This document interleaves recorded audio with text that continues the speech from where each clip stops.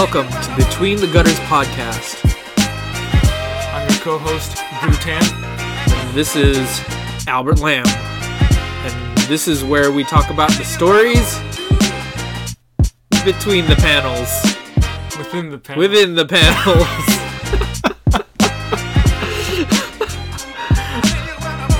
Well, so much for that. Great intro. You want to keep that? Sure. Let's Look, we're doing this off the cuff. We are okay? human. We are not using scripts. This is free We're not flowing. robots. Exactly. The best type of art is, pulled from thin air. We improvise. Yes. Although we actually know what we're going to talk about today. Yes. What are we talking about today? Today we are continuing our countdown of the 25 greatest Marvels of all time. Yes. Yes. That is what we are doing. Yes. What are we at, Drew? We are at number 6. So we are very close to the top 5. Yeah. Today we're going to talk about number 6. What do we have at number 6? We have Akira by Katsuhiro Otomo. That's right. This might come as a surprise to all of y'all, but we wanted to choose something that would drop a little knowledge, something that's outside of the scope of what would stereotypically be considered a traditional Marvel comic. We just wanted to show you the scope and breadth of all the different things that they've done, and we felt that this was a comic that gave you that variety. And although we're aware that Marvel didn't necessarily create it, they did publish it. Exactly. Yeah. If you've heard of Akira, it could be because of you've heard of the movie, which is one of the most famous and one of the most critically acclaimed anime films of all time. But it was originally a manga. This manga was written and illustrated by Katsuhiro Otomo, originally serialized from 1982 to 1990 in the pages of Young Magazine in Japan, which was published by Kodansha, and eventually it was collected into 6 volumes. But the reason why it's eligible to fall into our top 25 greatest Marvels of all time is because Marvel Comics was actually the first company to print the translation of Akira in America. So back in the 80s, Epic Comics was an imprint of Marvel.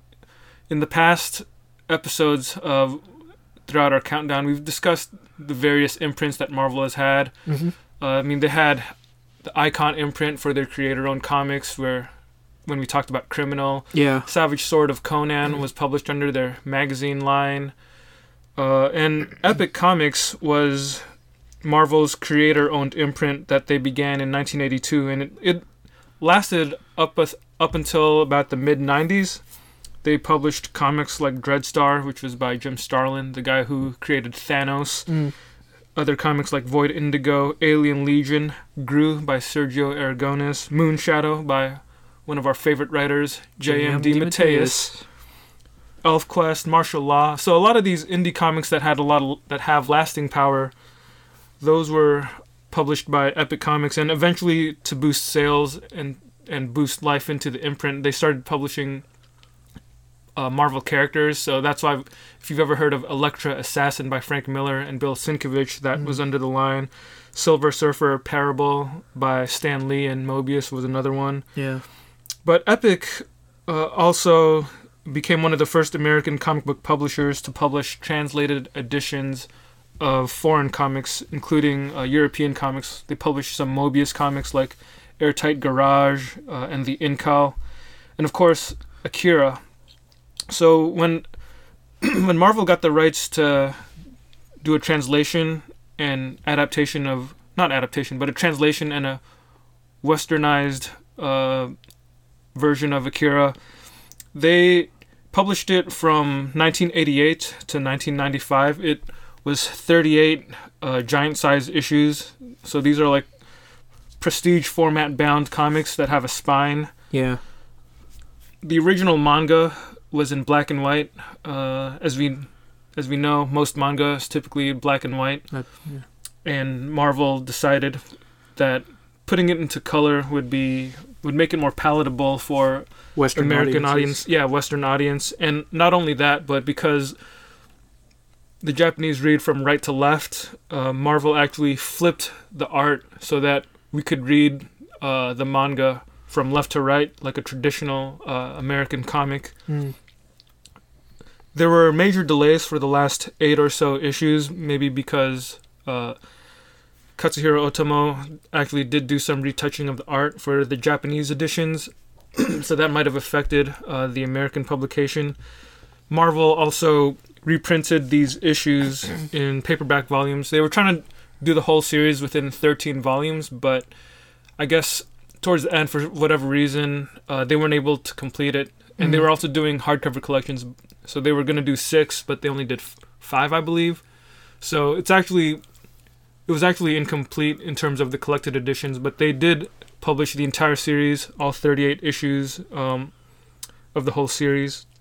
Then later on, because Marvel doesn't actually own Akira, they ended up losing the rights, and in the early 2000s, Dark Horse Comics gained the rights to publish Akira, so they published it in its original 6-volume black and white versions with a revised translation. And we had that for maybe about a decade or so, and then maybe around 2009, I think, Kodansha Comics gained the rights, and they reprinted Akira in volumes that were very similar to the Dark Horse editions. But in 2017, for the 35th anniversary, Kodansha released a special box set, an anniversary box set, which was a hardcover collection of all 6 volumes of Akira, and it also contained a rare art book called Akira Club.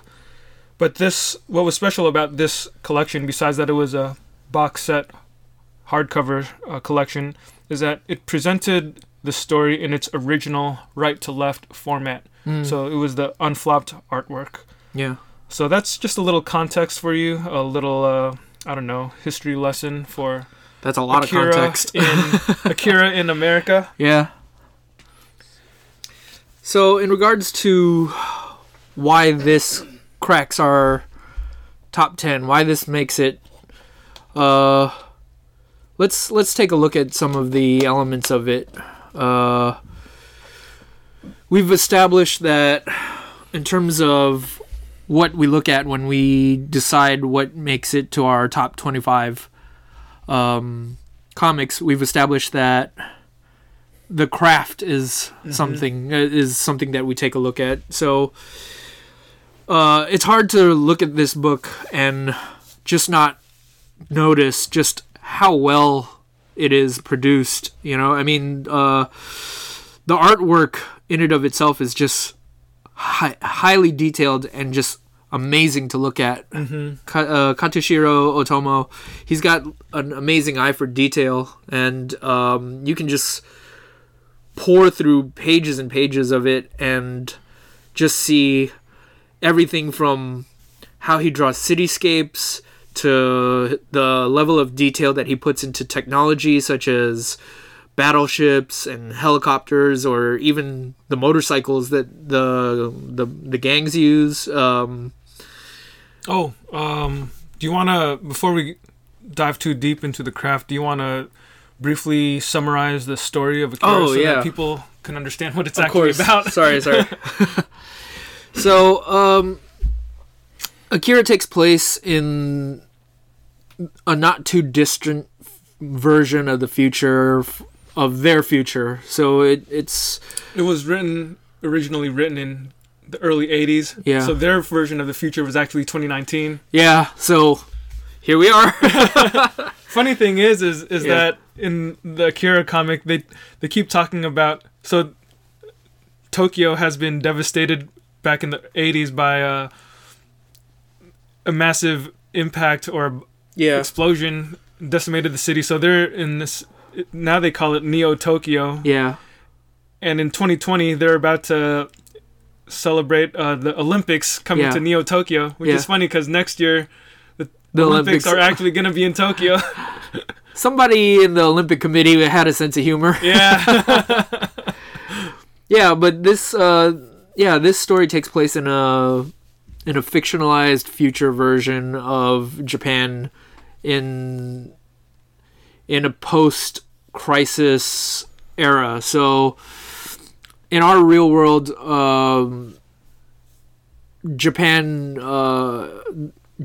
exists in a state where they have come, where we've seen the progression after World War II and after the atomic bomb. And in their version of Japan, there was a similar catastrophe, but we don't really know what it is until much later in the story. And what we've seen in the aftermath of their reconstruction in this new Japan is we see a world that, although it has all these technological advances, we see that the people haven't been really improved by it, and the technologies have just kind of been squandered as we just kind of use it to, or as they rather use it to just kind of pleasure themselves and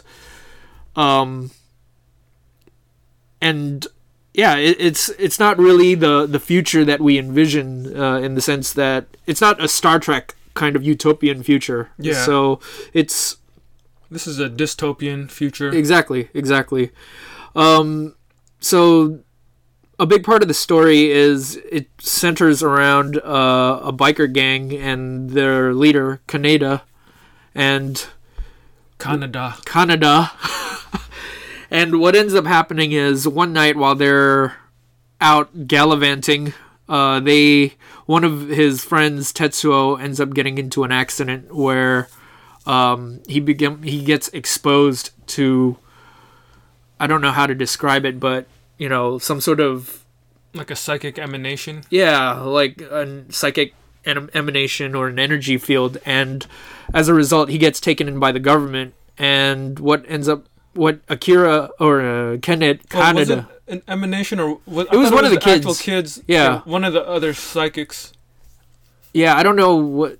Yeah, I guess I was gonna say mutant, but I didn't really know if they were even really mutants. But so Tetsuo, his Kaneda's friend, ends up being taken by the government, and what we end up seeing is Kaneda trying to get his friend back, but at the same time, we find out that the government has been secretly experimenting on these kids with psychic ability. Yeah. And the top secret, the most, I guess you could call it, successful experiment is this kid called Akira. Mm-hmm. So the first chunk of the story is them trying to get their friend back, Kaneda trying to get their friend back, and just exposing all these high-level secrets. But towards the middle of the story, what ends up happening is Tetsuo more or less reaches the upper end of his potential, and it turns out he's got psychic powers also. Turns out through his interaction with these kids, they've activated the psychic powers in him, and he ends up unleashing this psychic nuclear blast, for the better lack of a term, and it completely upends everything in Neo-Tokyo, in Japan, really. Well, technically Akira does that. Oh, that's true. Akira does that.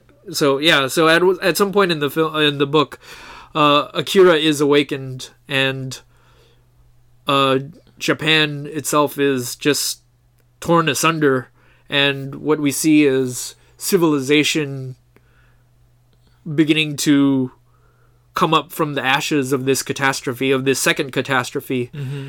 And it's a post-apocalyptic story that has its own apocalypse in the middle of the story. Exactly. Exactly. That's a good way to put it. So yeah, that's more or less the story. Like I'll probably go into more detail into what the conclusions are as we go into it, but it's a story that has a lot of it mirrors a lot of what what I guess was in the zeitgeist of Japan at the time, Right. and it's a big part of what they were feeling about their social anxiety, I guess, and what it was like to become this superpower in the wake of World War II and, societal devastation after the war. Mm-hmm. Yeah, does that accurately sum it up? I think so. Yeah. This is what we're saying is this is a very deep and intricate work. Yeah. If you've seen the movie is a very condensed version of the comic book's plot. Yeah. The original manga is quite lengthy. Like we said, it's 6 volumes. That's clocking in around 2,000 pages or so, thereabouts. And when Otomo started working on the movie, he worked on the movie during a hiatus. So he took a break from the comic. So the comic wasn't even finished, and he started working on the movie. Yeah. So he had an idea of what he wanted to do. But if you compare the movie to the comics clearly go into greater depth and detail into all of the characters and the story.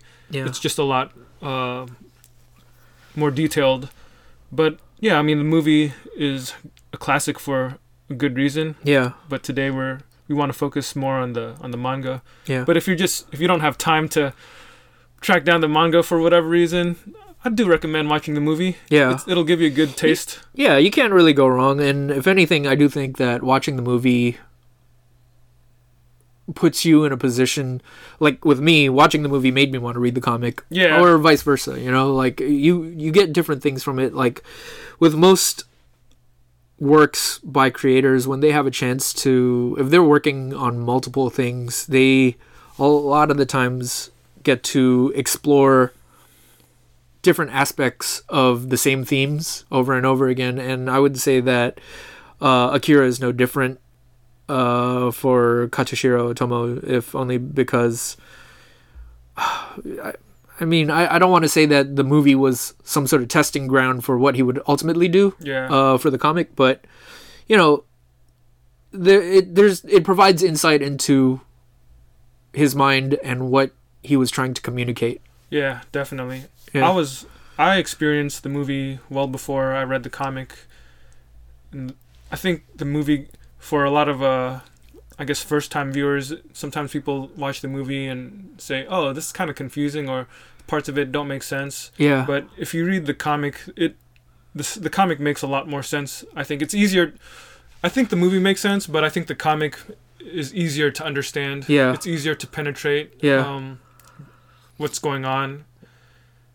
But anyway, Yeah. let's we started talking a little bit about the craft of this manga. So what are your thoughts on it? What makes the craft of this comic worthy of inclusion in the top 25? The more that I think about it, the more I feel like Akira is a book that's on the surface very simple. It's very accessible to read. It's very the storytelling from panel to panel is pretty self-explanatory, and maybe at first glance it doesn't seem like you're getting too much out of it. It's not a particularly dense piece of work. There isn't necessarily a lot of text, but it does a good job of communicating everything that it needs to communicate using mood and just the sequential storytelling. Yeah. So although on the surface it seems like it's a really simple book, I do think there's complexities to it. There's a lot of complexities to it. There's a lot of depth to it. There's a lot, exactly.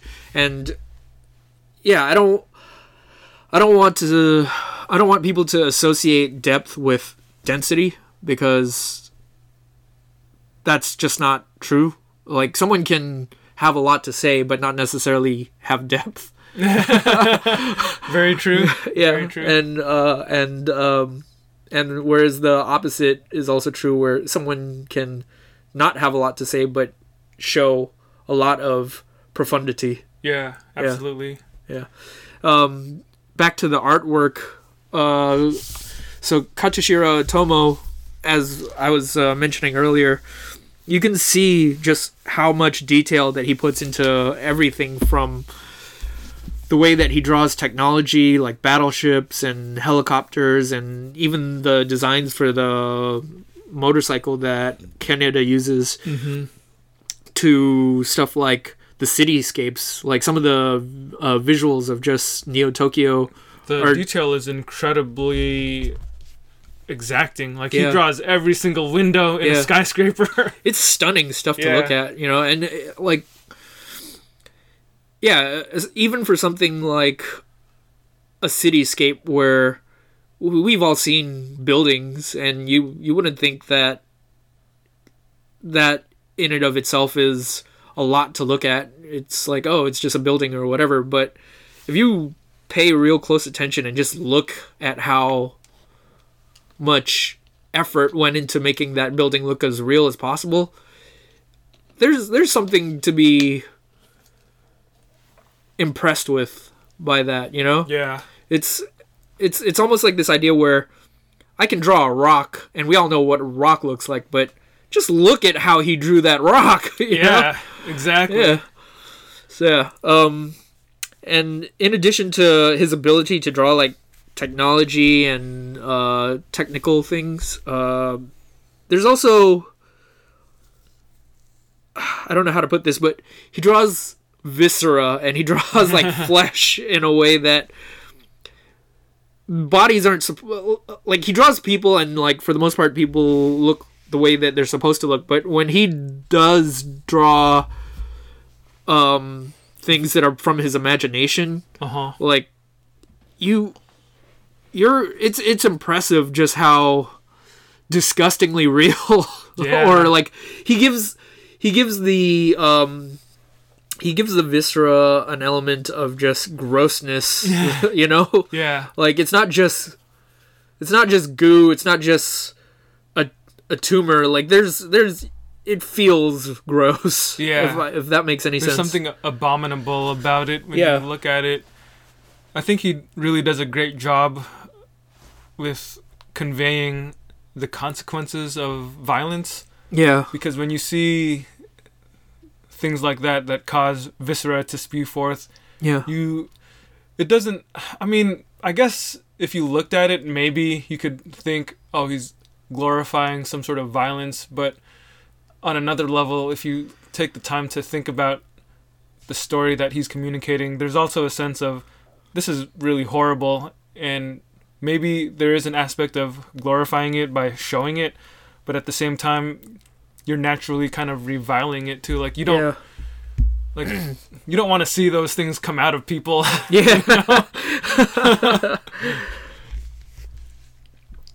Another aspect of his writing or his storytelling in general that I think is just very remarkable is how, because he is the artist and writer, he has enough confidence in himself to communicate the story through the visuals. So he's not constantly relying on exposition and dialogue and narrative captions to tell you what's going on when your eye can easily see it on the page. Yeah. And I think that's what helps it not feel like a dense piece of work, because it is long, but it's not dense, and there's a lot of story in it, but it's not dense as you consume it, but there is, as you said, profundity and depth to it. Yeah.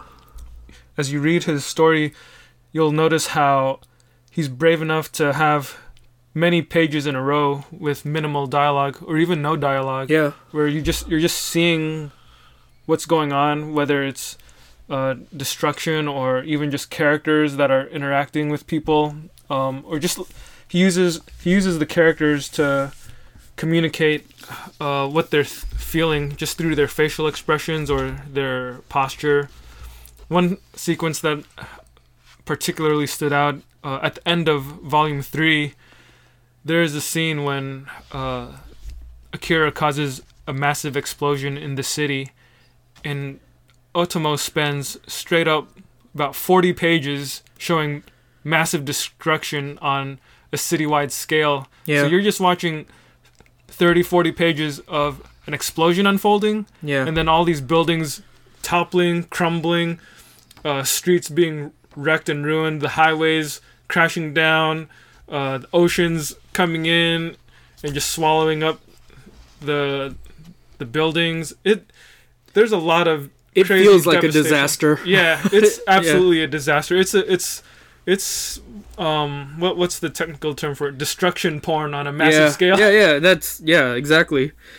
And I think the thing that to keep in mind to just remind you of just the scope of how impressive it is, like, a dude drew this, man. I mean, we watch movies where, like, The Day After Tomorrow or something, where people use computer graphics to, you know, put on the screen all this stuff that we see, and we're kind of just in awe of the spectacle of it all. But just the very idea that Otomo drew this by hand, that's nuts. Yeah, and when you look at the imagery, even of this scene of destruction, the way that he draws the buildings crumpling and falling down,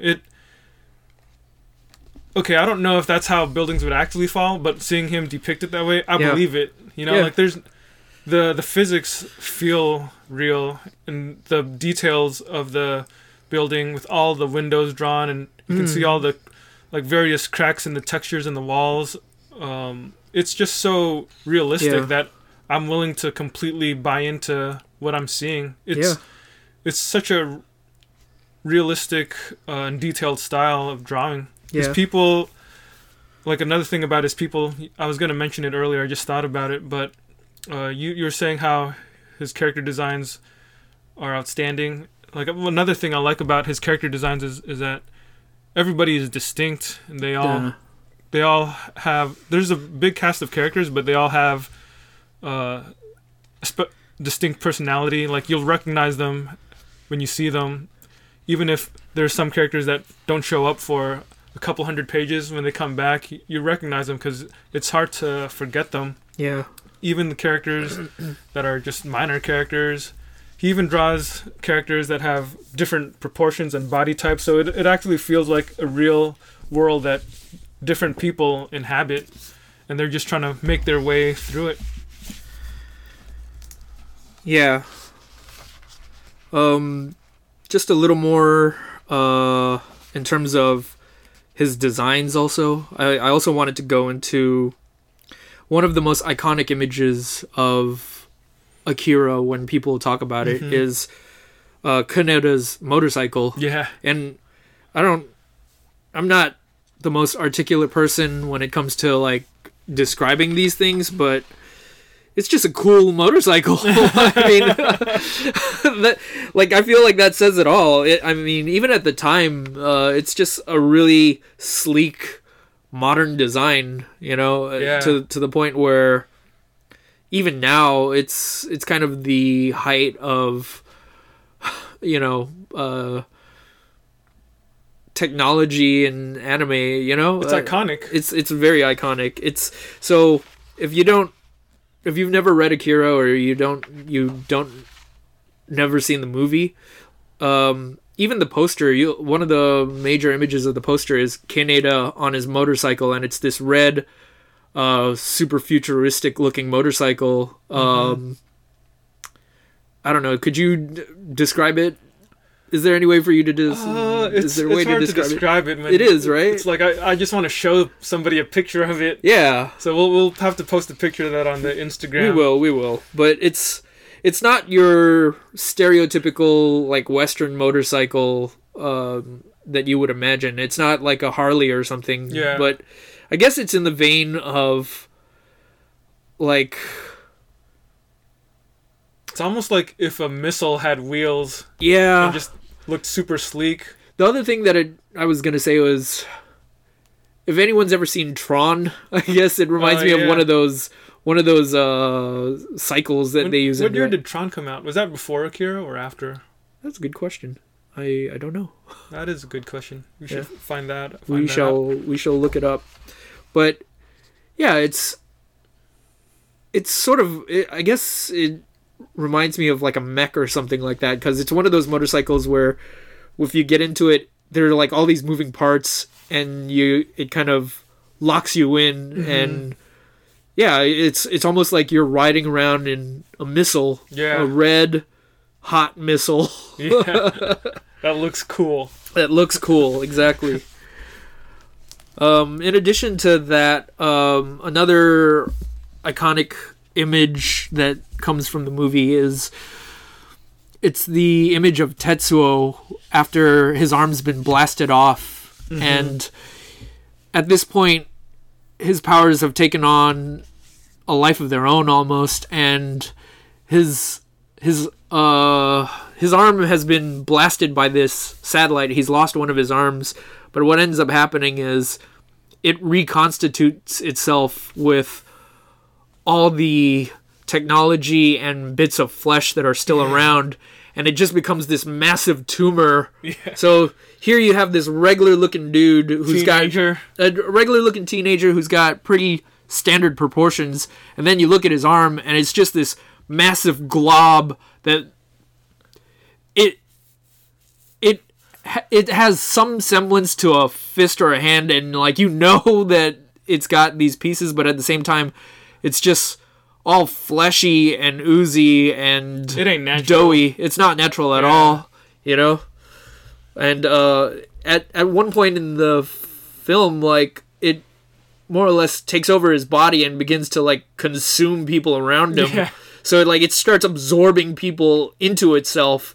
It's super gross. He loses control and basically just turns into this crazy, uncontrollable blob. Yeah.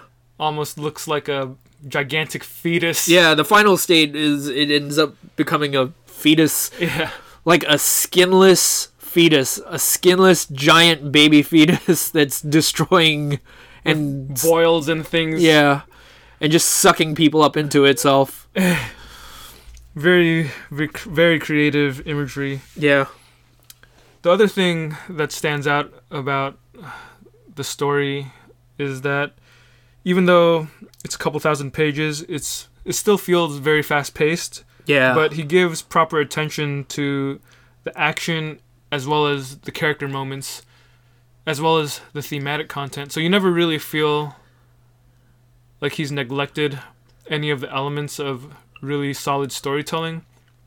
Everything that he does keeps the story moving and also develops the characters and also works on enhancing the overall themes and the message of the book, which is no easy feat considering how long and ambitious it is. Yeah. But I think because he's confident in his artwork to tell the story, you'll have those scenes that are what nowadays I guess we would call them decompressed storytelling, right? Where you have a lot of pages spent showing a scene that if it were filmed as a movie, it might only take up 5 or 6 seconds or so, like a short amount of time. But seeing it on the page, you see every frame basically as its own moment, and it gives you that heightened sense of tension as you see things build up.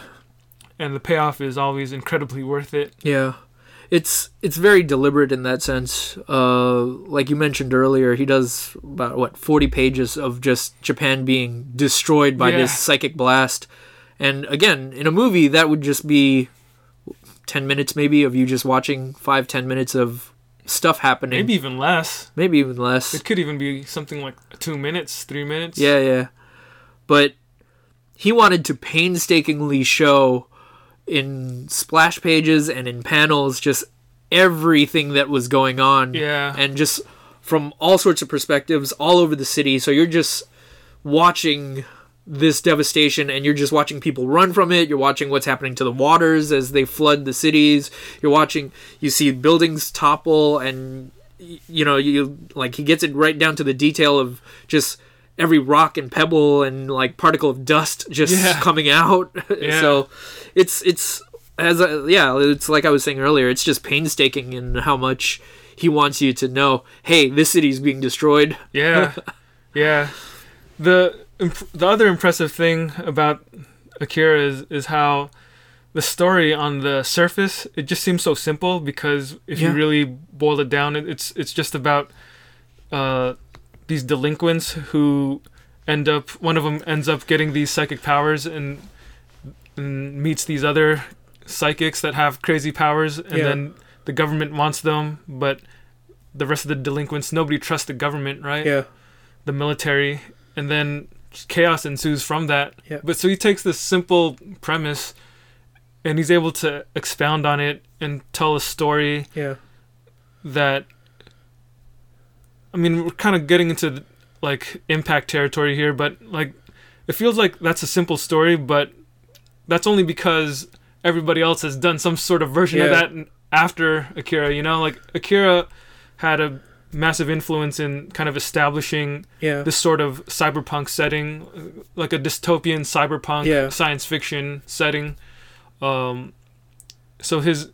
Otomo's vision in crafting the world of his story, you know, that says a lot about his imagination and about the clarity that he could communicate his vision on the page. Well, so I want to add to that by taking a step back to one of our other criteria, which is the originality of it. Yeah. So you're right in the sense that on the surface, it's a very standard story, right? It's like there've probably been all sorts of bastardized versions of it where it's a story about kids who run into a secret project and they go on an adventure. Yeah. So there's the theme is youth in revolt. Yeah. But we can say that trope is played out because Akira was kind of one of the earlier versions or stories to do it and to establish a lot of the tropes that other shows or stories or comics or what have you would copy at some point. So I think it's fair to say, I mean, again, that goes into impact territory, but I do also think that has a lot to say of its originality at the time, you know? Yeah. So let's take some time and discuss the originality of this classic work. Yeah, so as you mentioned earlier, on the surface of it, it all seems like it's a very straightforward, simple story about these kids who are just trying to save their friend while there's a government conspiracy going on, and all the forces that are acting behind the scenes to kind of control the powers, or to control society itself, right? To control that society. But I think the thing that makes this original is that I think for Katsuhiro Otomo, it perfectly captures a lot of what Japan was going through at the time. I think it articulates a lot of their anxieties after coming out of World War II, and it's sincere in that communication, you know, because it's hard to talk about Akira without talking about Japanese society at this point, because I think all that only adds context to what he's trying to say in the story. And you can read this as an adventure story, but that context that you get from, you know, the current events of Japan at the time, and, you know, their history following World War II, all that just adds context that, you know, someone might say that I might be looking too much into it, but I do think that... Who would say that? I don't know. Mouth breather? Oh, okay. But I would say that stuff actually, like I said, it gives you more context, and it allows you to look at it in a different way that might enlighten your reading of it, you know? So at this point in Japanese history, Japan has come out of World War II. You're talking about the early 80s? Well, I mean, I'm talking about following World War II and like building up to the 80s. Okay. Like, so they were, during World War II, they were a up and coming power, like to the point where they were a threat to the world. But having lost World War II, what ends up happening is the United States government essentially makes them a vassal state. Their military is pretty much deconstructed, and the United States plays a pretty heavy role in kind of shaping their society moving forward from that point onward. And fast forward to the 80s, what we see is what happens after a couple of generations have passed, what society looks like.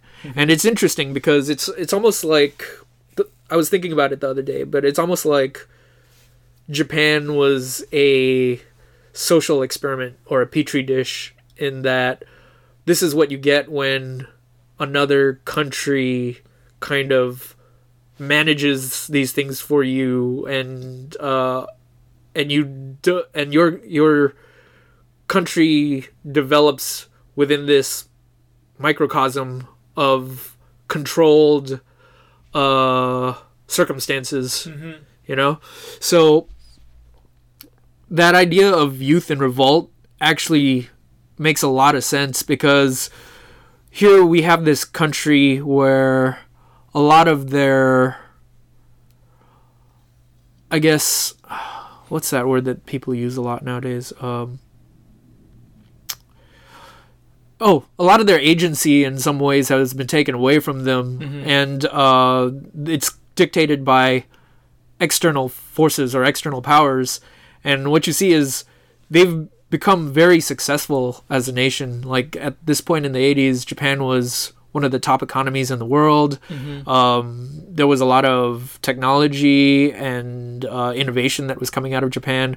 And you see that in Akira, that this is a very affluent and successful society, but there's something beneath the surface, I'm going to use this term again, but the zeitgeist of the population that hasn't settled right. You know, they're angry. They don't feel like they have control over their own destiny, and that's kind of what's happening here in this story, or what Otomo is communicating is, if you look at, if the youth of a nation is seen as the face of a nation, then what does it say if the youth of their Japan are a bunch of drug-addled maniacs, bikers in a gang? Delinquents, right? What does that say about the future? If the kids are our future, what does that say? That they're all just hopped up on drugs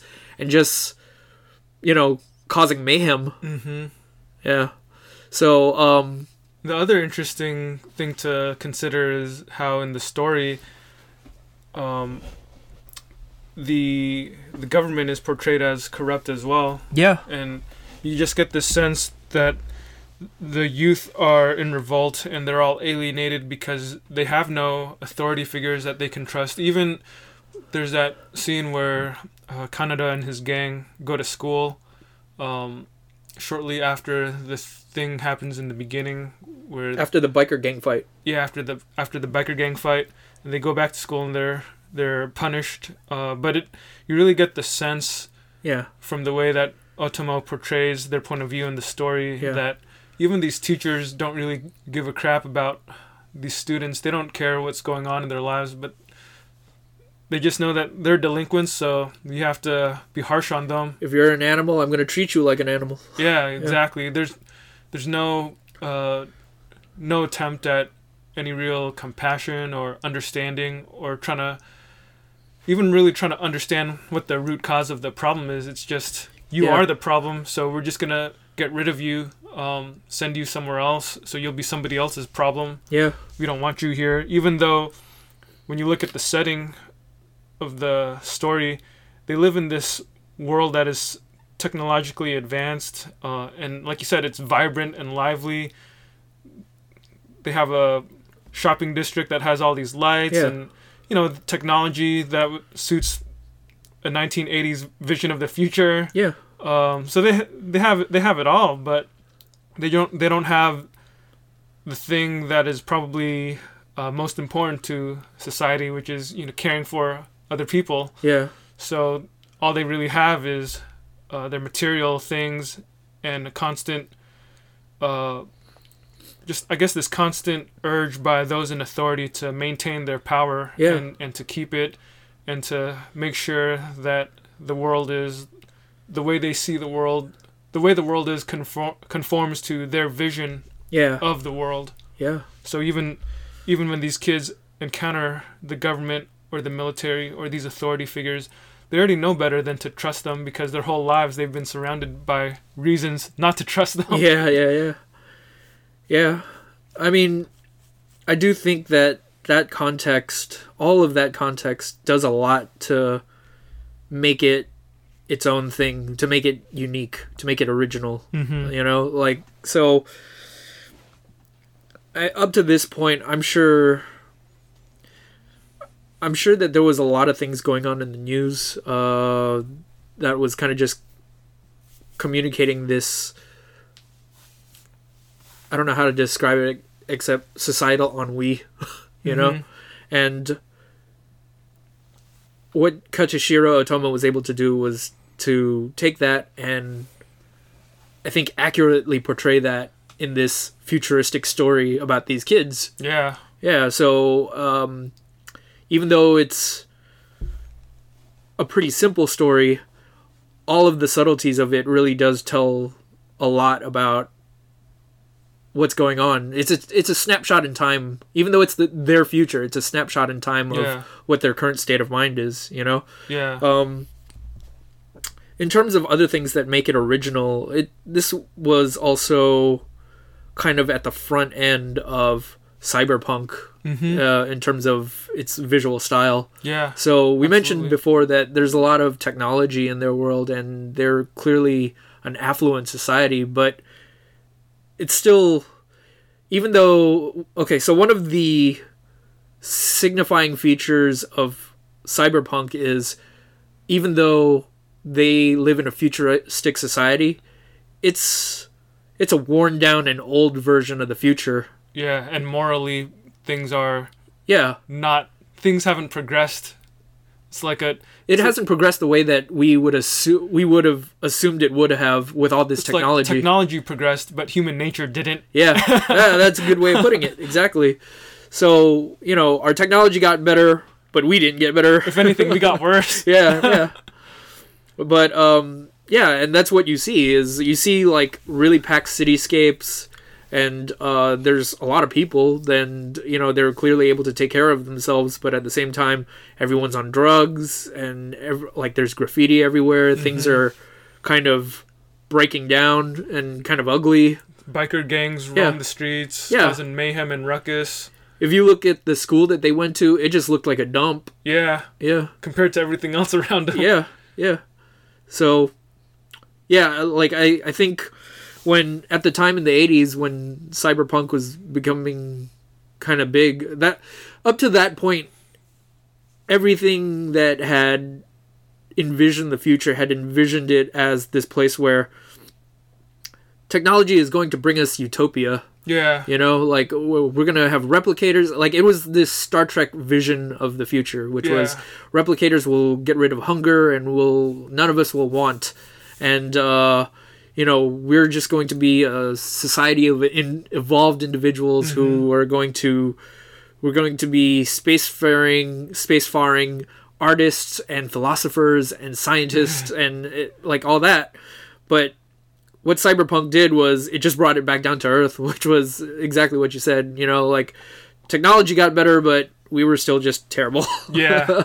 And even a lot of the defining science fiction cyberpunk texts, I'm thinking of novels like Do Androids Dream of Electric Sheep by Philip K. Dick, which was made into the movie Blade Runner. Yeah. That movie and the book, also the novel Neuromancer by William Gibson. Those are like the defining early texts of cyberpunk. But I think what helps Akira really stand out in terms of its originality is the visuals of it. I mean, I think Blade Runner, the movie, had already come out by around this time, but Akira really helps define the look of cyberpunk as much as something like Blade Runner does. Yeah. And I even know for a fact that Otomo didn't read something like Neuromancer because he said I saw an interview where he said Neuromancer wasn't an influence on him because it hadn't even been translated into Japanese when he started his work on Akira. I think it's fair to say that there's a chance that he was influenced by something like Blade Runner, but at the end of the day, I think it's fair to say that they're more or less contemporaries, and like, even though,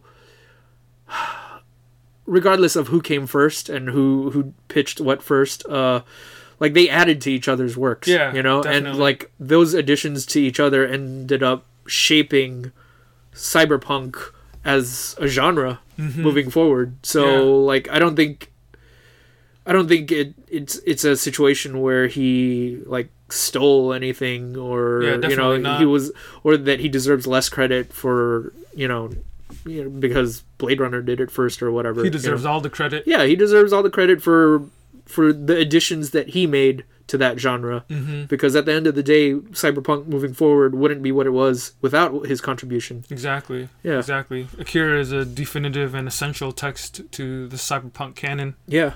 In addition to that, another genre that I wanted to discuss in terms of their originality was the genre of body horror, which is something that up to this point I had not really heard of it too much, but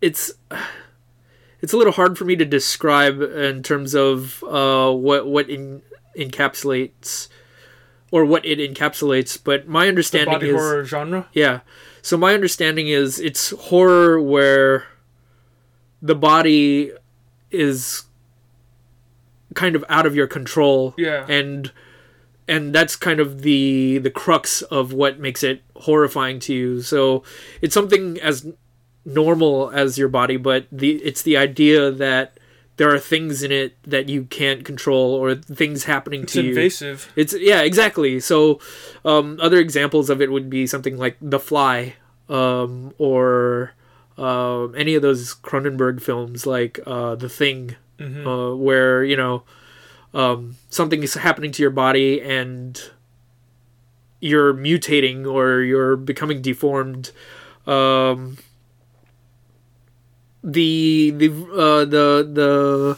thing about Akira that touches on it is there is one scene, as I mentioned earlier, where Tetsuo loses control of his powers, or he loses his arm, and it starts to reconstitute itself by taking on this fleshy, pulpy substance, and it starts taking on debris, and like, so it's this weird looking tumor thing with like circuits and wires and rocks coming out of it, and yeah, it's just this idea that this is what happens to your body, or this is a terrifying thing to have happen to your body.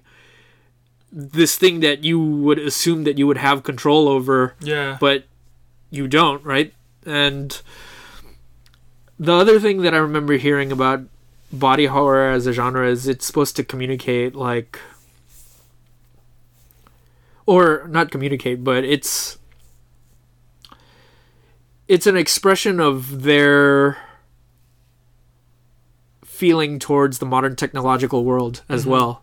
So this idea that as humans evolve and become more advanced, we lose control of our bodies because we're just doing things to ourselves.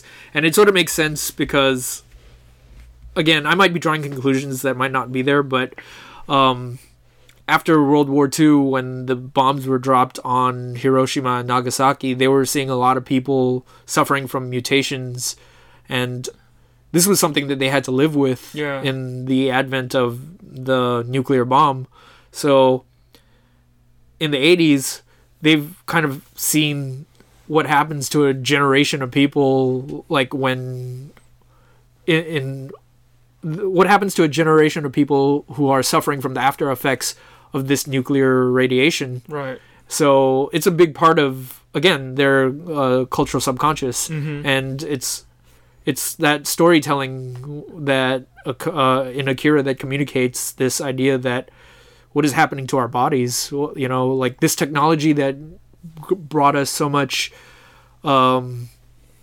success and so much greatness and so much luxury. It's also the thing that was it's also technology that ended up doing this to us. You know, it deformed us. It deformed us, right? So it's those are weird ideas to reconcile. Yeah. You know, and especially in the 80s when like nuclear power was kind of the it thing.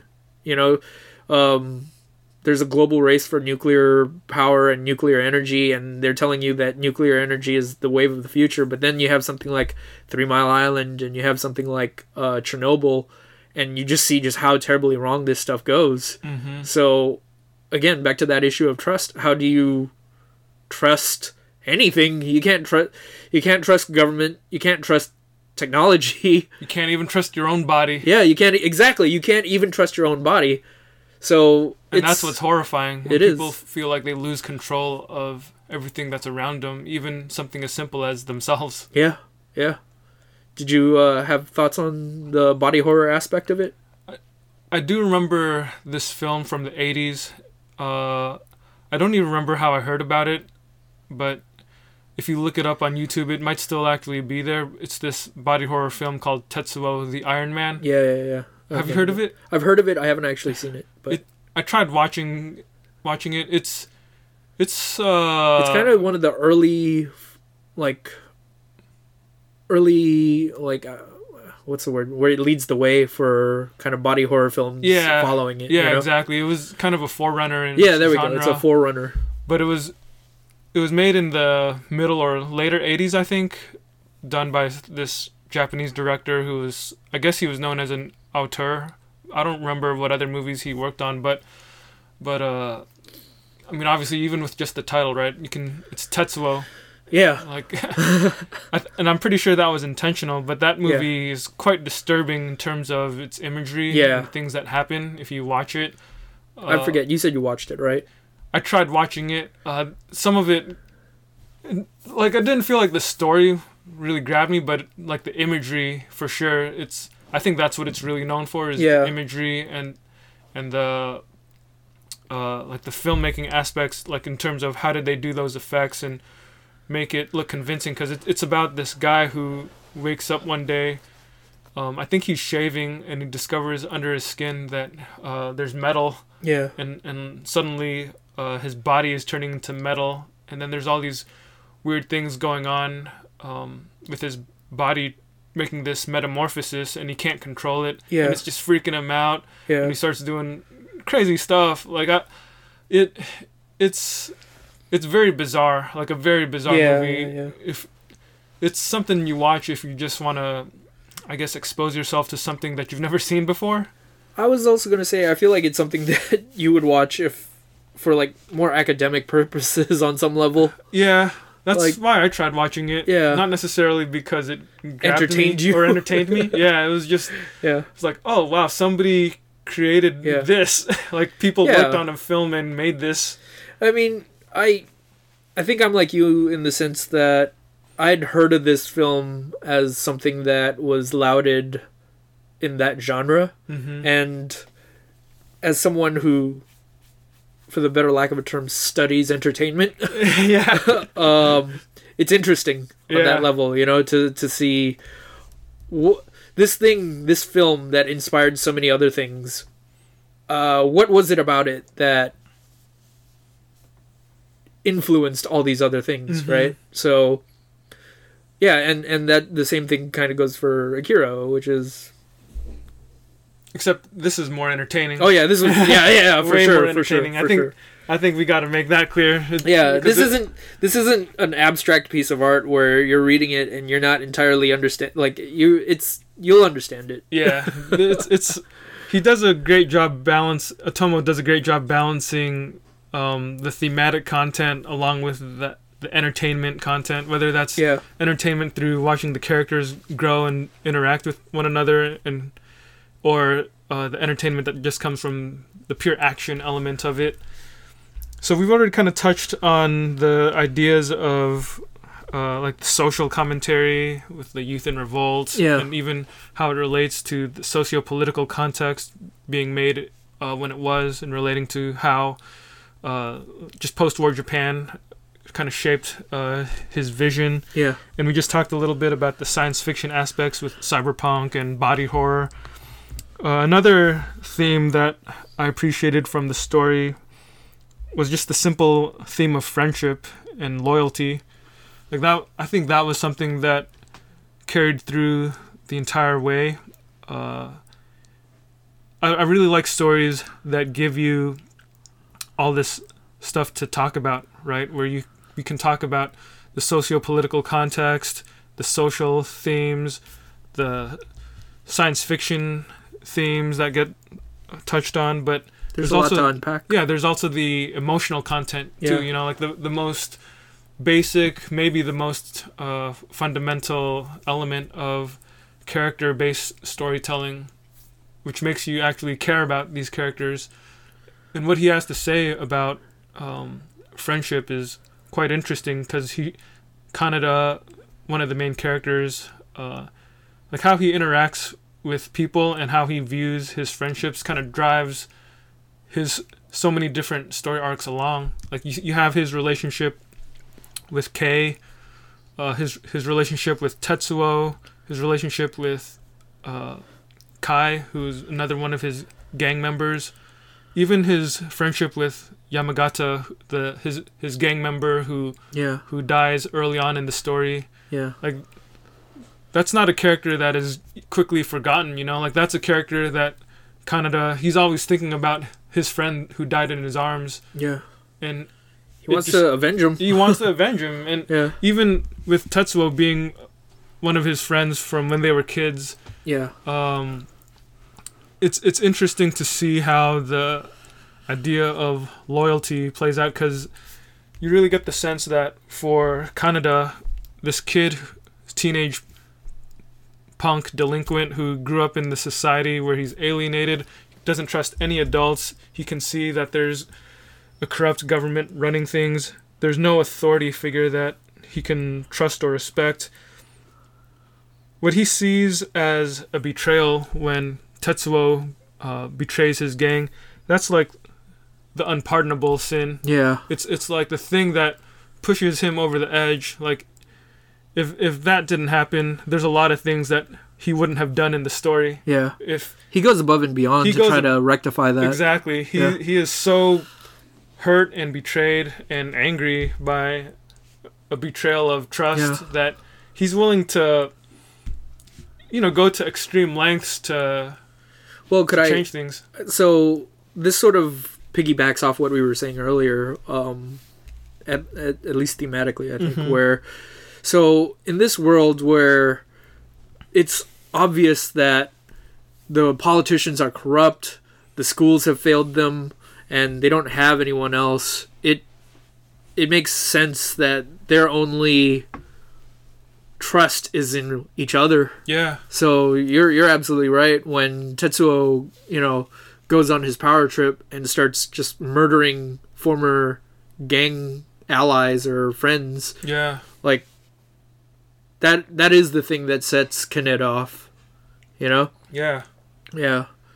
That's it's good stuff. Like I the whole 6-book series is him just chasing this dude down. Yeah. He is determined. He's super determined. To Tetsuo. Yeah. And the crazy thing is, you even still get the sense that he, deep down inside, Kaneda might want Tetsuo to kind of repent and just change, right? There's still a part of Kaneda where he's mad at Tetsuo. He wants to kill him. Yeah. But even if he does all that, even if he succeeds at killing him, there's a part of him that still considers Tetsuo his friend. Yeah. Like he can't forget the relationship that they had in the past. Yeah. And I think, man, I feel like I'm going to be talking about the ending right now, but whatever. It's still worth reading, even if you know roughly what happens. Yeah. But even at the end of the story, after everything's over, when Kaneda, Kai, and Kei, they're just driving on their motorcycles down the streets, right? Yeah. Do you remember that scene? He kind of looks over to his left and he sees like a vision or the ghost of Yamagata, his friend who died in the first book. Yeah. Then he looks over to his right and he sees Tetsuo Yeah. driving his bike. So it's almost like he still considers them part of his gang, because what they had was a bond that was so strong that even becoming mortal enemies didn't change that. Yeah. Which is it's really complex to think about, but I think that's how a lot of human relationships really can be in real They're life complex. as well, right? It's like Yeah. if you had a friend that you grew up with and you know, did all those things, trusted him with your life, and then one day he betrays you. Of course, that's going to change it, but at the end of it, you know, you might still have some complex feelings for him. You might still think of him as a friend. Yeah. It's very interesting to think about and consider. Yeah. Yeah. I not to like get away from that theme, there was one other thing that I wanted to mention, and I guess since we're talking about the ending anyways, Yeah. it was interesting to me how, like, by the end of the book, so over the course of the book you kind of develop all the different factions are that are vying for power within their society. Yeah. And it's kind of interesting to see what that all looks like by the end of the story. Yeah. So once Akira goes off and society has collapsed for a second time around, Right. what you see is religious cults spring up, Yeah. and you see like vestiges of the government trying to reclaim control. You even see the Americans have arrived off Yup. the coast, and they're trying to retake control of the situation on the ground. And Yeah, I was gonna bring that up too. yeah, what did you have to say? I just thought that was another fascinating theme that the book examines is I guess it's like cult-like mentalities or idolatry, Yeah, where they after the destruction of the city, there's Lady Miyako. She has like her own kind of cult, yeah, a sect of followers. yeah, And this is something that isn't really touched on in the movie, so to see it developed in the comic is yeah. That it was was a one of big the touch. elements that they fleshed out more in the books, definitely. yeah, because oh yeah, maybe we could have mentioned this earlier, but in the movie Akira is actually just a bunch of body parts, because Akira is dead in the movie. Yeah, Whereas in the comic, Akira is still alive, but he was just in cryogenic suspension yeah, until he gets woken up. But after the destruction, Tetsuo and Akira basically form. They have a bunch of followers, and they end up calling themselves the Great Empire of Neo Tokyo or something. I think right? so. That's Or the sounds Great right. Tokyo Empire. I forget the exact phrasing. I think that's right. Great Tokyo Empire. Yeah. Yeah. Yeah. So they have all these followers and people who essentially worship them because Yeah. they're able to do these incredible feats. Like I think they can heal people, like heal broken bones or things like that. Yeah. I mean, obviously, just the other. It's all just offshoots Feats. of their telekinesis, I Yeah. think. Or telekinesis / telepathy. I mean, the powers kind of vary wildly. Yeah, they're Yeah. sort of vaguely defined, Yeah. but we just know that they're really powerful. I mean, there's a scene at one point where Akira, under his own will and power, flies into space, Yeah. beats up a satellite. Doesn't even It's leave not a mark Akira. on the Is or it Tetsuo. Tetsuo? Tetsuo. He goes up, flies up, destroys a satellite. Doesn't even Yeah. go to the moon and leave a mark on the moon. What he does, from what I remember, is he pulls a chunk of the moon out Yeah. or something like that. Yeah. Yeah. Yeah, it's just interesting to me, like, if this book is a expression of their anxiety towards the government and towards the progression of their society, like, when you get to the very end of it, what you see is after Akira's gone and Tetsuo's gone and society has, or like basically the remnants of their society are just left with nothing but chaos. Mm-hmm. It ends on this note where it's almost like Mad Max or something, where it's just you kind of just watch the biker gangs kind of roll off into the wilderness, even though the Americans, so it ends with the Americans coming to this island in the aftermath of the cataclysm, and they're trying to reestablish control. But the people, Canada and other various factions, are kind of rejecting it. They take this as an opportunity to rob these guys and just to. So I do think, in a way, that's an expression of them reclaiming their agency, if that makes any sense. Yeah. It's just, again, if you look at this in the context of Japan as a society is developing its growing pains, and they went from being a global power that was on the verge of taking over the world. I mean, I don't think it was right. I think it was bad, but but being bombed back into the Stone Age and then rebuilt as this civilization that was completely under the control of another foreign power. Again, they develop this sense of, look at all the great things we've done, but what the trade-off is, we've given up like ourselves. So I feel like that's being communicated in this book, in this sense of, we, like, if we're to view the future as these young punks, then there's something to be idolized in them rejecting authority and taking control. And again, like, it's that imagery at the end of the book where Japan has been devastated. The American powers are back on this island, just like at the end of World War II. And who are we following? We're following the biker gangs as they're robbing the Americans. So it's like, it's almost like they get this story is a chance for them to have a fictional second chance at, let's build our society again, but this time we're going to be in control of it. Yeah. You know? Yeah, that's another really fascinating thing to consider. Yeah. And I do think that the ending I think it is more of a hopeful ending. Yeah. Because even though there is a lot of devastation in the story, there is also hope at the end of it. Yeah.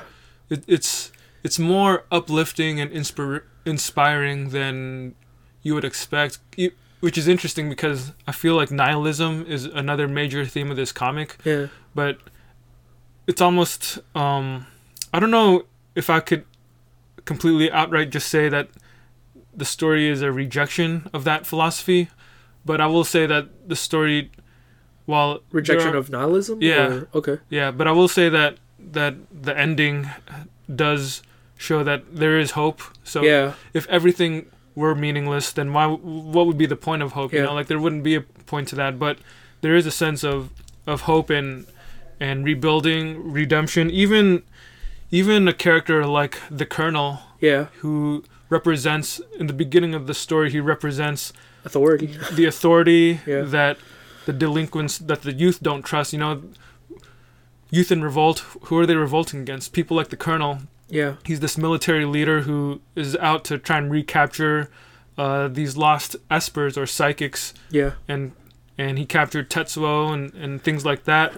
So he's doing stuff that is clearly at odds against them, but after the cataclysm in the middle of the story, he can kind of set aside that that he understands that the mission priorities have changed. You know, it's no longer just about teaching these punk kids a lesson, but there's something bigger going on, namely the survival of society. Yeah.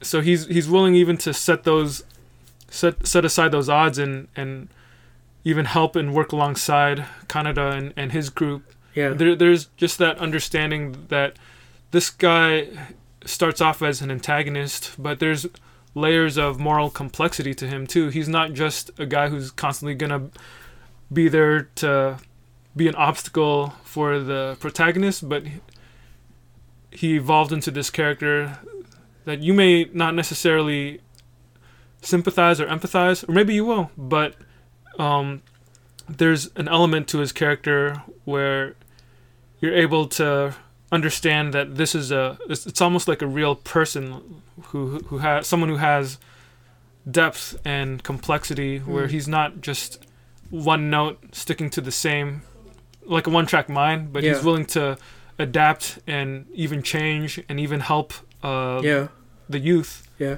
I totally get what you mean when you say that the ending is a hopeful one, which is weird because at this point, the equivalent of a second atomic bomb has gone off in Japan, and you can see that, I guess, by our standards, all the luxuries and all the tangible things that we value are destroyed. Yeah. You know, so for most people, they'd look at that and they'd just be like, this is terrible. Yeah, exactly. But how does the book end? It's them riding off into the sunset. Yeah. They're heroic. Yeah. Yeah. So, and again, there's those elements of moral ambiguity where they're still kind of jerks. They're still kind of... Yeah, they're still delinquents. Yeah, but I guess it sort of celebrates that delinquency to some level, if that makes any sense. It's almost like saying that they're youthful. Would you call it idealism? They have free spirit. Yeah. It's that free spirit, right? Yeah. Like the same thing that we kind of view as destructive tendencies can also be viewed as it's freedom to some degree. Yeah, the authority figures or the adults may see these delinquent teenagers, free spirits, as something that is destructive, but from another point of view, at least in this story and the situations that they face, that same free spirit, or I don't even know if you would call it idealism, but just that energy, that whatever it is that was in them that caused them to be teenage rebels. Delinquents, that was also the reason for their human resiliency. And I think that human resiliency is another major theme of the work, because it just shows you the spirit of not only the Kaneda and the other the rest of his gang, but even the people in general, like society as a whole in the story. It still keeps going. Yeah, they're still trying to survive, do whatever it can, do whatever they can to keep on living. Even no matter if the whole city has been destroyed again, they will do what it takes to survive, to build from the ashes. Rebuild. I mean, Kaneda is his very existence is a testament to that resiliency. He's just a normal dude. Yeah. Who's fighting this guy who's more or less a god. Yeah. You know, Tetsuo has all these psychic powers. He, like I said earlier, he pulled a chunk of the moon out, and all Kaneda has is a laser gun and maybe a bike if he's lucky. Yeah. You know? And friends and his own wit. Yeah, and he just constantly survives. Yeah. You know, and yeah, you're right. He has that wit and he has that persistence. Yeah. So yeah, I'm seeing it more now more than ever. But if Kaneda is a stand-in for just the future of Japanese society, then he contains in him all of those traits that they need in order to flourish, to move forward. Yeah, you know? Exactly. And it's interesting that we've spent so much time talking about Kaneda, but another major character is Kei. Yeah. Like, she's another one of the main characters. I think if you watch the movie, she just comes across as sort of like the love interest, but in the manga, she's a very major character as much as Kaneda.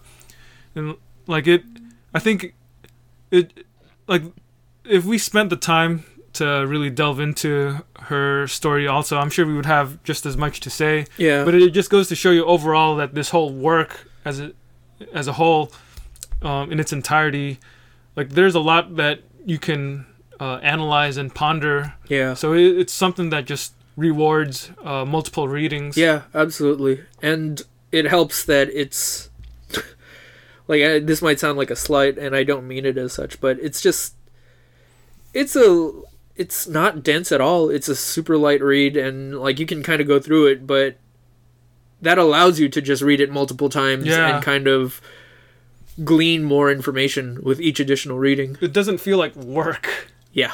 It feels like pleasure.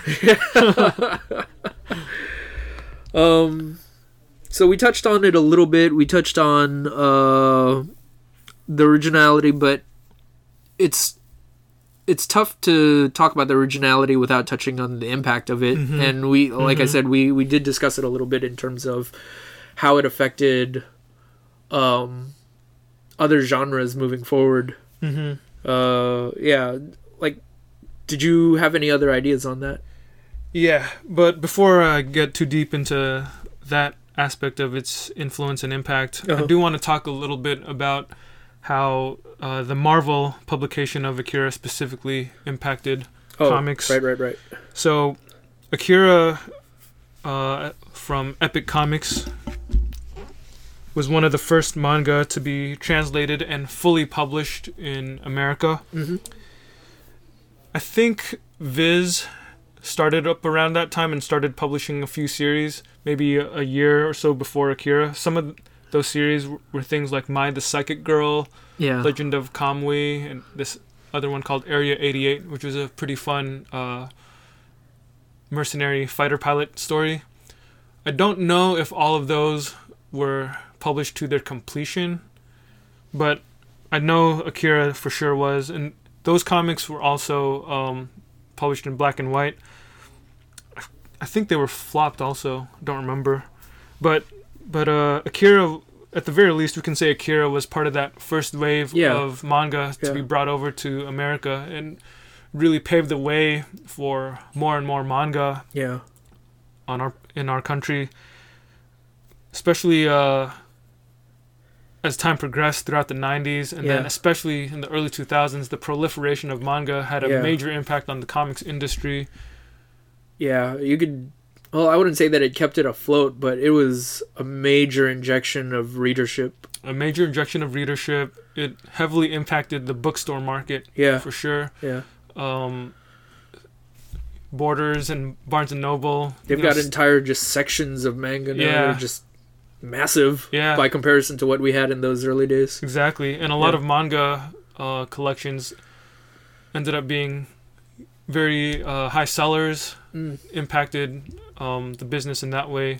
So it showed that the bookstore market was a viable outlet for comics as opposed to merely specialty, the direct market, just comic shops. Another thing is that Akira, when Epic published it, we mentioned it earlier at the top of the show, that it was published in color. So originally the manga was in black and white. As most mangas are. Mm-hmm.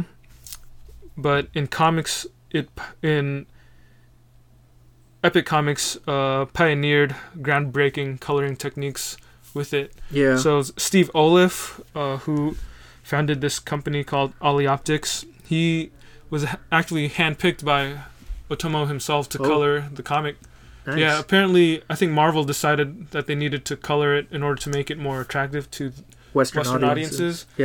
So they got some different artists to sample colors, and Oliff ended up just going all out on his sample pages to really show what a great job he could do. He was the guy then. Yeah, and he was the guy, and I was reading up on it.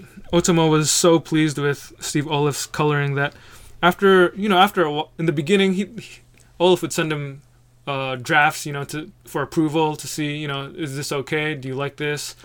But after a certain amount of time passed, Otomo was like, you don't even have to send me that stuff. Just, I trust you, you can just do it. Another thing that kind of shows you how good it was is that his colored version of Akira was eventually retranslated into translated back into Japanese so that the Japanese audience could enjoy the colorized version of Akira. That's pretty cool. Yeah, that is really cool. I'm flipping through this right now, and it is gorgeous stuff. Yeah. We have copies of the Kodansha Anniversary Edition that's in black and white and hardcover. But we also have an issue of the original Epic publication that we're holding, just flipping through it, admiring the coloring. The other thing is that it was the first major comic to use computer coloring. Oh. Yeah. Okay. So that's a huge part of impact. That's massive. It allowed for efficient color separations, because I don't know if you really studied how comics were colored in the past, but it seemed pretty complex. Like, I don't even know if I know like every single step, but from what I understand, the process back then was you would have a color guide artist who would basically determine, okay, this person needs to have this shade of color, Yeah. or this object has that shade, and then there would be a special code, because I think it was like 64 number code or something, or 64 colors. So you'd have to have like a mishmash of like 25% of this, or of the CMYK spectrum, or whatever it's called. So you would have a code that would specify exactly how much of each of those colors would make up the color that you wanted to appear on the printed page. Yeah. So there would be a guy who would do that, label everything, and then you would send it off to the color separator, and the color separator was this separate entity, and they would take the code and match up all of the colors with the code and put that on the printed page. So it was kind of like this process that was limited, and I guess it wasn't as efficient. So with the advent of computer coloring, Olaf learned basically to combine those two jobs. So it was just one guy doing everything, and he could use, there was no limit to the gradations, because with the computer coloring he could use a lot more different shades and gradients. So it was just something special, because no other comic looked like it at the time. Yeah. Even when you look at it now, it still holds up, I think. It does. Yeah. I think it really does. It's pretty warm, and like it's the colors aren't garish or anything. Yeah. It doesn't like hurt your eyes to look at it. It's I don't know how else to put it, but it's kind of cozy, you know? Mm-hmm. Yeah. And Steve Olaf was a big pioneer of this technique of computer coloring, and then obviously it ended up taking over the whole industry, becoming the standard. When Image Comics launched in the early 90s, Steve Olaf colored a lot of those, you know? Yeah. He and his company did your Spawn #1, basically most... I forgive him.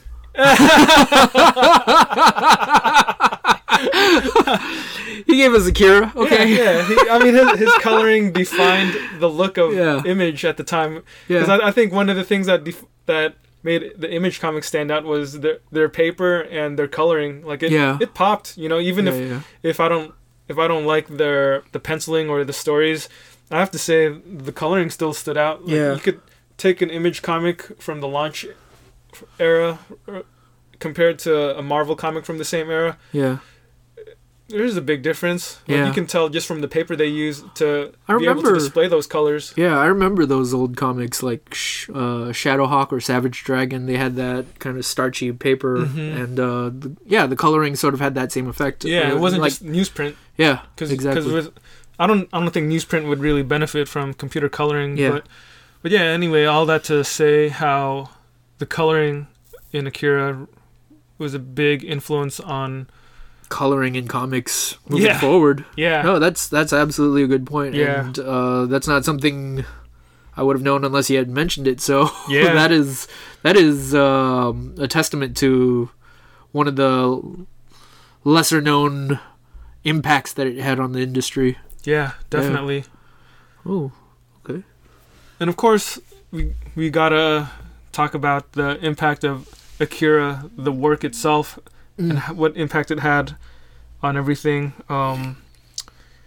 Obviously, there is an anime that was based on this comic. Yeah. And that anime in itself turned out to be one of the most important and influential animes of its time. Yeah. Of all time. Yeah, absolutely. It's so weird to think of. It's almost this instance where lightning strikes twice, where the comic... You should be so fortunate to create something that was as influential and impactful as it was once, but to do it again or do a different iteration of it and then have such a great impact on another field of entertainment, even though they're essentially the same thing, or even though they're essentially the same thing. It's crazy to think about, you know? So and Katsuhiro Otomo directed the movie too. Yeah, he did.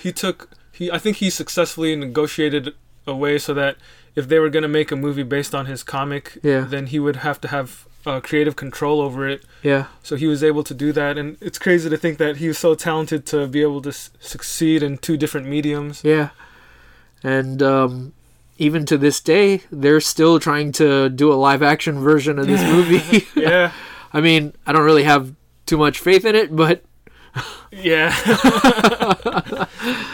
But everybody's always trying to imitate Akira. Akira's always always cited as an influence for all sorts of different things. Maybe sometimes movie directors and whatnot cite the anime as an influence more so than the comic. Yeah. But things like movies like Dark City or The Matrix. Yeah. You know, people Chronicle. Yeah, those are movies where the directors have outright stated Akira was an influence on what we made. Absolutely. And then there's, of course, all sorts of other anime and manga that came out in the wake of Akira that could point to Akira as a major influence. You know, stuff from Ghost in the Shell, Armitage 3, even Cowboy Bebop. Just a lot of science fiction anime that points to Akira as some sort of influence.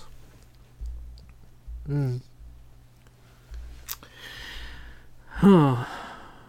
Battle Angel Alita. That's Battle Angel Alita is definitely, I mean, there's another example of something that even now, like, we just had a live action movie based on that too. So clearly, like, these things have a lot of weight in popular culture. Yeah. You know? Yeah, definitely. Yeah. Akira is something that is known the world over. I was looking at Wikipedia, and the stats are a little old because it goes back to 2005, but back, at least in 2005, Akira was published in over a dozen languages. Yeah. And has sold over 5 million copies. Yeah. Which is a lot for a comic.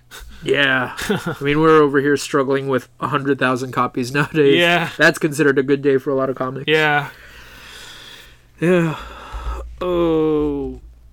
So, what do you think about Akira's ability to withstand the test of time, which is our 4th criteria? Yeah.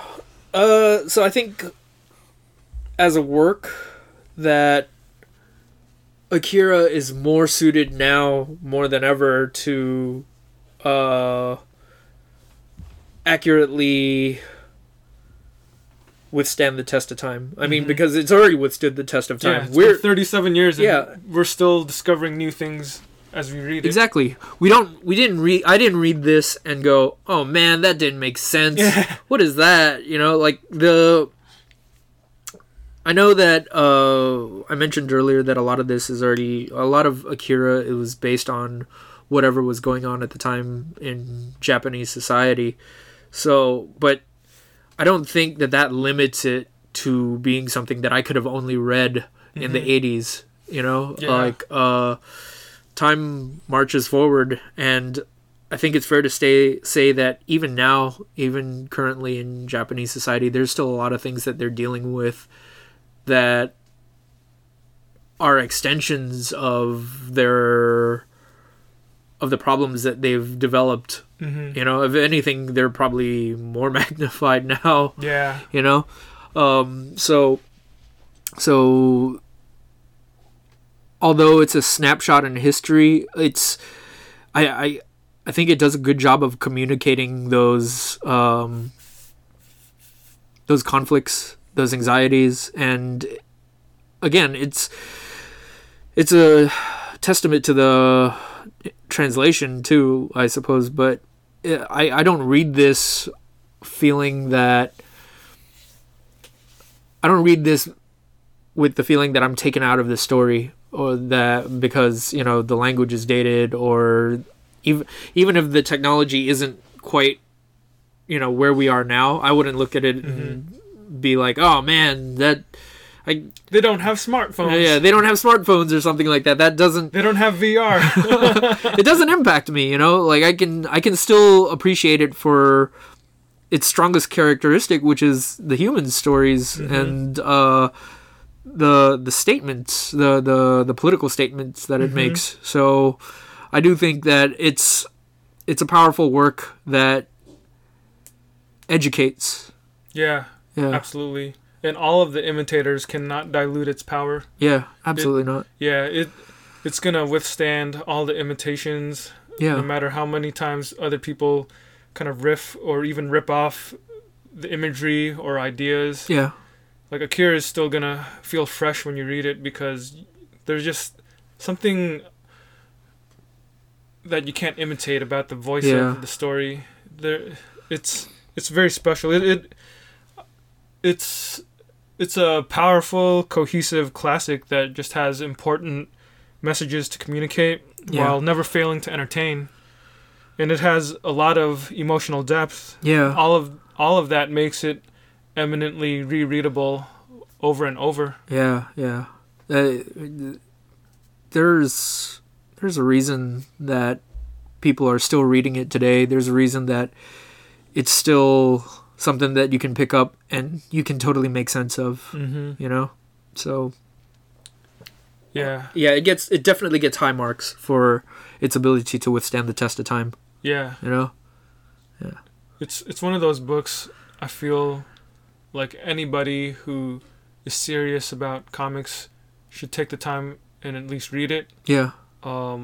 Just to educate yourself, you know, like even if it's not something that you want to own, I mean, I would say it's definitely worth owning, but I feel like if somebody wants to study comics as an art form, like Akira is definitely one of the texts that you absolutely have to read. Yeah. Yeah, like I feel like just poring over the pages, there are things in its storytelling technique that, I mean, I'm not versed enough in like sequential storytelling where I could tell you exactly what I'd be getting from it, but I could imagine that there's a class out there somewhere where if they broke it down, you could learn so much about just panel to panel storytelling. Yeah, definitely. Pacing, choreography, framing. Yeah, absolutely. Yeah, read Akira for a master class on storytelling. Yep.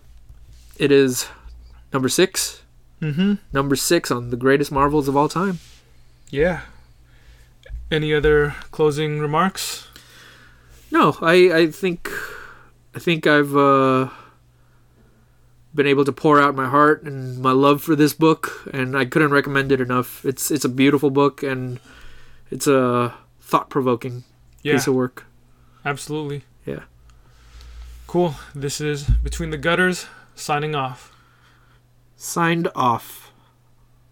What's the catchphrase? Which one? Your catchphrase. You know that thing you always say? Will it give me?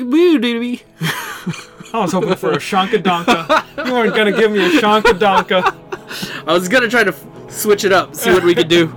Say it again. I don't even know how to spell that. Will it be?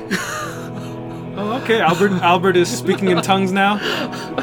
There's a gas leak in here.